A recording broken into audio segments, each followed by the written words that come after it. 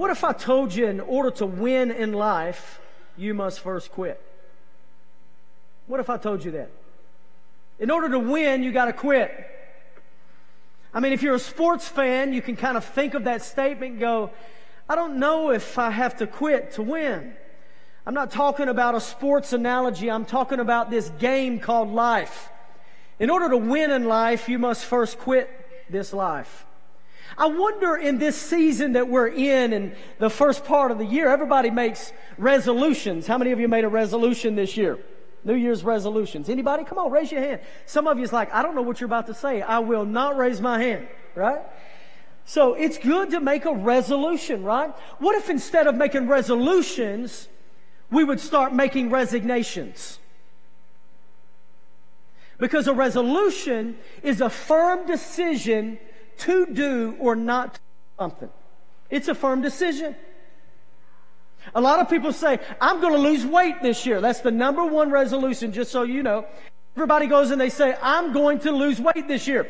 You will never lose weight until you resign to the things that cause you to gain weight. Okay? Just because you make the decision to lose weight doesn't mean that you're going to lose weight. Just because you have a resolution in your life doesn't literally mean that that's what you're going to do. Am I making any sense? That's why I'm encouraging you today, instead of a resolution, let's talk about resignation. Because that's the act of retiring or giving up a position. Giving up your position totally. You can't go into your work tomorrow morning and say, I resign. And 1 week later come back and say, I'm just kidding. I'm just kidding. Right? Because once you resign, you're done. It is finished. There's nothing else that you can do. So that's how I'm or that's how I'm going to teach you today to be a quitter.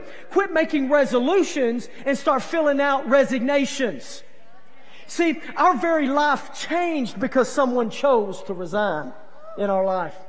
Jesus resigned. Jesus, listen to this, don't make some of you religious people mad at me. Jesus was the biggest quitter that ever walked the face of the earth. He quit. And when Jesus quit, He quit in the Garden of Gethsemane. It all began in that garden. Of all the things that He had done on the earth, this was the moment that changed everything. Garden of Gethsemane. I don't know about you, but I long for those moments in my life that I can make a decision that changes everything. Amen?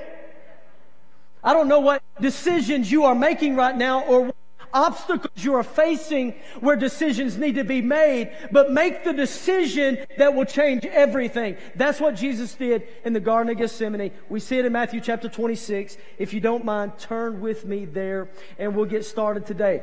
Those of you that are guests in the room, I love Scripture. I believe Scripture is the inspired Word of God. I'm probably not your preacher that's going to talk about one Scripture and move on and talk about all kinds of fluff stuff. We're going to read some Scripture today, but we're going to have fun and learn while we do it. Are y'all with me? Let's go Matthew 26, verse 36 through 38. Listen to this. Then Jesus came to them to a place called Gethsemane and said to the disciples, sit here while I go and pray over there. Sit here while I go and pray over there. This is why at the beginning of the year and all throughout the year, you'll hear me talk about prayer a lot. Jesus was a model for us when it came to secluding Himself to a place of prayer. Here in a moment, you will see that Jesus was in a very, very tough situation in His life where big decisions had to be made. So when a big decision was having to be made, where did Jesus go? I'll tell you where. He went to the Garden of Gethsemane to pray. He sought the face of the Father. Let's continue to go. Let's go here, verse 37. And He took with Him Peter and the two sons of Zebedee, which was James and John. And He began, listen to this, He began to be sorrowful and deeply distressed. A lot of us really believe that Jesus, as He walked the earth, was just like this miracle guy, and He was, but like He never struggled. He never had emotions. He never had to go through what went through. Have you ever been in a prayer time with somebody or you're ministering to somebody and then you just go, hey man, you just got to turn that over to Jesus? And then they look back at you and they go, oh yeah, turn it over to Jesus. Yeah, the Son of God. Yeah, okay, the guy that was perfect, right? Let me turn it over to that guy. Yeah, he don't understand my suffering. He don't understand what I'm going through. Oh, honey, he understands your suffering. He understands what you're going through. You want to know why? Because he went through what you're going through right here in the garden. Let's go on here. And he took with him, let's go to the next one. Then he said to them, my soul is exceedingly sorrowful, even to death. Jesus may have even had thoughts in this moment, I'm just theoretically saying, that man, my soul is so exceedingly sorrowful, even to death. Stay here and watch with me. Now we'll come back to that just in a moment. But I'm reminded at this point, as I was studying this text a couple of weeks ago, and then this past week when I was putting things together in final touches, I was reminded of Luke chapter 22, of the Dr. Luke's account of what was happening in the Garden of Gethsemane. And here's what Luke said. And being in agony, he prayed more earnestly. See, we can learn something from Jesus right here. When we're in agony, when we're distressed, when we're feeling like things are going to fall apart, we don't walk away from God. We dig deeper with God. He prayed more earnestly. And the Bible says, according to Luke, that his sweat became like drops of blood falling to the ground. See, I want to tell you today that Jesus' blood wasn't just shed on the cross. Jesus began to shed his blood in the garden for you and I. How many nurses do I have in here? Anybody in the medical field? Right over here. We've got some people. This is called what? When you bleed out of your sweat pores.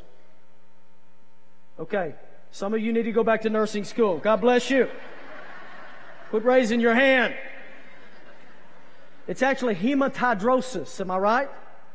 Is it hematidrosis? Yes. Hematidrosis. I wrote it down in my Bible. Listen to what this says.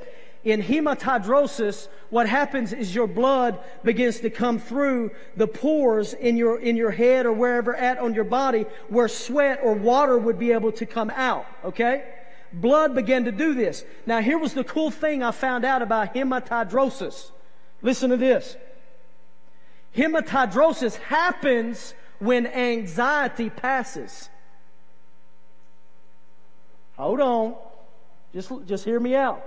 When anxiety passes, the vessels dilate and rupture, which causes the blood to get in your pores where you would sweat blood. So a lot of people, I've heard it preached like this. Listen, a lot of people say Jesus was under so much stress that he bled through his pores. I'm going to change the verbiage just a little bit. Jesus, through prayer to the Father in heaven, got relieved of so much stress through prayer in the garden that blood, through a medical term called hematidrosis, began to come through his pores. Are you with me? See, it's in prayer, it's in the sacrifice of self and getting in front of an almighty God that God begins to relieve the stress and the pressure of your life. If there's any prayer that I have for you, is that you would live a stress-free year this year. How many of you would like to live stress-free? Come on, I got a man back in the back saying, that's me, baby! Let's go on in the story. Let's go back to Matthew 26, verse 39. Then he went a little farther and fell on his face and prayed, saying, Oh, my Father, if it is possible. Look at your neighbor and say, if it is possible. If it is possible, let this cup pass from me. Nevertheless, not as I will, but as you will. I'm going to tell you something. This statement right here was the greatest quitting moment in human history. It was the greatest quitting moment. Jesus, just like you and I, he was faced with a situation, which his situation was death on a cross. He knew what he was born and destined to do. He knew that he was born to die. But Jesus is sitting here and He's saying, hey, if this cup can pass from me, let it pass. But nevertheless, not my will, but yours be done. Do you see the difference there? See, there was a dethroning that in that statement. There was a dethroning of the flesh and a submittal to the highest authority, which was God. There was a dethroning of flesh and a submittal to God's will. You know what we're seeing right here in Scriptures? We're seeing the humanity of Jesus. We're seeing that Jesus was flesh and blood just like you and I today. We're seeing the humanity. He was sorrowful. He was deeply distressed. He was in agony. He was having a this cup moment. Have any of you ever had a this cup moment? Where you're like, I think that this thing is fixing to take me out. I don't know how I can get through this thing. That was what Jesus was facing. He was facing a this cup moment. Do I really matter? Do I have to die on a cross? Do I have to go through all of the suffering to see all mankind saved through the shedding of my blood? Do I have to do that? That was the questions that he was asking God the Father. But he said, nevertheless, not my will, but your will be done. See, Jesus had to do what a lot of us have to do. Jesus had to sweat it out. He's no different than you and I. Have you ever had to sweat it out before? Jesus had to sweat it out. He felt the same pressure that we feel from time to time. And I want to tell you, if I can find a story in the Bible where I can relate to Jesus, I'm going to do whatever Jesus did right after that. Because that's how I get out of it, right? Verses 40 through 42. Let's keep going. Then he came to the disciples and found them sleeping. That's a whole nother sermon for another day. And he said to Peter, what? I don't think that Jesus came in this little mild, meek, somber voice. What? You mean to tell me you could not watch for 1 hour? No, I think Jesus was a little upset at this point. Because Jesus knew what was about to happen. And he's asking them to watch. What do they watch? It's in the middle of the night. What do you want us to watch? Because Jesus knew there was an army coming. Jesus knew there was a little troop coming to get him. I want you to pray and I want you to watch. Verse 41. Watch and pray. Oh man. Watch and pray lest you enter into temptation. Watch and pray lest you enter into temptation. That's why it's so important for us, not only just at the beginning of the year, but all the time in our lives, to watch and to pray. Why? Because temptation is knocking at our door. He knows. And then he makes this great statement. The spirit indeed is willing, but the flesh is weak. Why do I have to get into the presence of God? Why did Jesus think, being the Son of God, why did he think it was important to get himself away from everything else and to pray? Here's why. Because the spirit was willing, but the flesh was weak. Anytime you make a mistake and fall back into sin, you want to know why you fell back into sin? Because your flesh is weak. And your flesh was just a little bit stronger in your life than your spirit man. This is better than y'all's amen and hallelujah. But the truth was, Jesus at this point was not making a resolution. Jesus wasn't making a resolution. Jesus didn't look at God the Father and say, hey, I'll tell you what, I'll make a commitment to you. I'm going to go down there and die on a cross for all of mankind. Some of you go, well, he did come down and die on a cross. See, he didn't make a resolution though. He resigned to his will in the garden. See, it's going to get deep here just for a second. Let me just give you an example. 5 frogs were sitting on a log. 4 decided to jump off. How many frogs are left? Talk to me. 1, right? Wrong. Because just because you decide to do something doesn't mean that you do it. There's 5 frogs still on the log. Right? Just because you decide to lose weight doesn't mean that you're going to lose weight. The truth is, if you don't resign to those things to do that, then guess what's going to happen? You're not going to lose 50 pounds. You're going to gain 10. Are you with me? Well, I'm going to have, I'll tell you what, my husband and I, not my husband and I, that was weird. My gosh, you cut that out of the video. I was supposed to be an example. Let me just use my type of example. My wife and I are going to have a stronger relationship in 2019. Okay? So if that's a resolution, that's one of our resolutions, that's what we're going to do.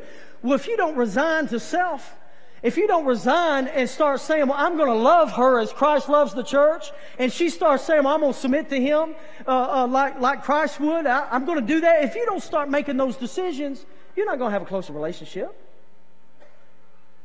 Am I making sense today? I'm trying to, TJ. I'm trying. My goodness. Go to verse 43 and 44. 43 and 44. Listen to what it says. And he came, this is right after that, he came and he found them asleep again. Whole another sermon for another day. For their eyes were heavy. Listen to this. So he left them, this is powerful. So he left them, went away again, and prayed the third time. Say the third time. Say it again. Saying the same words. What are the same words? Please let this cup pass. I don't want to go through this. Nevertheless, in other words, that's a surrender statement. Nevertheless, not my will, but yours be done. The third time. In Jewish culture that day, according to the Jewish law, if someone said something 3 times, it was considered a permanent thing. I think there was a reason Jesus said it 3 times, and it was recorded. It became a permanent thing. Number 3, permanence. Jesus said it 3 times. I'm telling you, God. How many of you has ever made a statement before and then you forget the statement that you made and you're living something totally different than the statement you made? Anybody? Sometimes you got to remind yourself. Sometimes you got to go, man, I tell you what, this is what I committed to do. This is what I'm going to do. That's what Jesus was doing. See, Jesus resigned in the garden, people. The only reason I'm preaching you this today, or this to you today, is to encourage you to resign from the things that are holding you back from God. To get to the cross, He had to make a decision in the garden. Jesus had to make a decision in the garden. The cross, listen to this, the cross, as bad as it looked, was the will of the Father. As bad as it looked.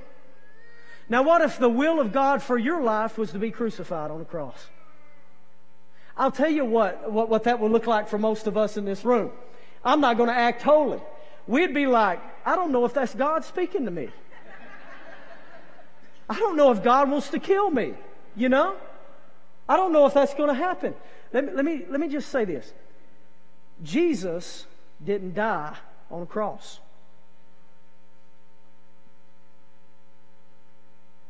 Heresy. I can't believe he said it. Guys, Jesus died in the garden. Of course, He took His last breath on the cross. But that man died in the garden. You know what we need to start doing today? We need to start saying, I resign. I resign. You need to get on Facebook. Tag your boss in it. Do a video. Do a video so people will have to watch your video. But do a video and say, I resign today. And see how many views you would get. And just start telling God what you resign. I resign my will. I resign my purpose on this earth. I resign what I believe is my call on this earth. I resign my position so that you can have your rightful position, which is on the throne in my life. I resign. I quit. I am a quitter. I quit. I resign. And I want to tell you something. Something breaks on the inside of us and in the heavens when we look at God and say, God, I will do whatever it takes. I will go all in. I will do whatever you want me to do. The last time somebody said that was really serious. You got saved because of it. That's what Jesus said in the garden. He said, I'm done. I'm finished. This is it for me. He didn't even say it is finished on the cross. He said it is finished first in the garden. It's finished. I'm done. Your will, not my will. Come on, somebody. Luke 14. Turn with me. Pull that scripture up. Luke 14. Listen to this. This is 27 and 28a in the New Living Translation. I'm trying to give you, if I don't specify what translation it is, I preach in the New King James Version. I had several texts and emails the other day asking me what I preach out of. New Living Translation. And if you do not carry your own cross and follow me, you cannot be my disciple. I believe a lot of people look at Jesus and think that Jesus was just this meek, just this. I want to preach a series one day called The Bold Statements of Christ. Because he made some bold statements, and this is one of them. He said, if you don't carry your own, I'm not carrying your cross. You don't carry your own cross and follow me, you cannot be my disciple. Hold on a minute. Then he makes a statement that I love. Listen to what he says in verse 28. But don't begin until you count the cost. With what I'm talking about today, there is a huge price to pay. For Jesus, it was his very life. Because that was the will of the Father. For you, it may be like April. That was a huge thing that she had to do. And I promise you, she took a big pay cut from being a nurse to being a staff member at any church. Huge. When you deny self, God begins to move in your life. There is a price to be paid when you resign. You've got to count the cost according to the Scriptures. But let me tell you something. The safest place that you and I could ever be is smack dab in the middle of God's will. It may be scary, it may look scary, but the safest place for us is to be in the middle of God's will. But in order to get there, you must first quit. You've got to quit. See, you know what Jesus did in the Garden of Gethsemane? He threw in the towel. Jesus threw in the towel. Jesus quit. So can you. You're one toss away from being the man or woman of God that He's created you to be. Galatians 2:20 won't come up on the screen. Paul said it like this: I have been crucified with Christ. In other words, I've resigned to Christ. And then he goes on and he says, nevertheless, it is no longer I who live, but Christ lives in me. I've crucified myself in Christ. It's no longer I who live, but Christ lives in me. Now that's a resignation statement. This life is no longer my life to live. If I want to go over here and do this, I first must ask God to see if it's in God's will. And if it's not, even though I want to go over there and do that, I can't do that because I have to stay in the will of God. That is resignation. That's where we got to get to. As individuals, as a church, we will see revival in this city. We will see deliverance in people that some may have thought that they would always be like that for the rest of their life. We're going to see that type of deliverance through this ministry. We're going to see people healed through this ministry. We're going to see people set free through this ministry. Amen. The only way we will get there is if we step out of our will and step into the will of the Father. That's my prayer for our church this year. Matter of fact, let me pray over you right now. Father, my prayer as the pastor of this church, over this flock that you've blessed me with, is that every one of us collectively, as a group of people, Compassion Church, Dixon, Tennessee, that we would lay down our will, that we would lay down what we think this church should be, or how we think it should function and flow, and we would pick up your will. Without a shadow of a doubt, I know that you have spoken to me and told me that this church will do great things in this community. I believe, God, if we step in the way, we'll mess up your plan. Today, we commit as a body of believers to step out of the way and to step into the plan of God. Whatever you want, nevertheless, not our will, but yours be done. I want to pray for a certain group of people. You've heard my sermon today. I'm almost done. If you're here today and you say, I've lived my own life, I'm doing my own thing.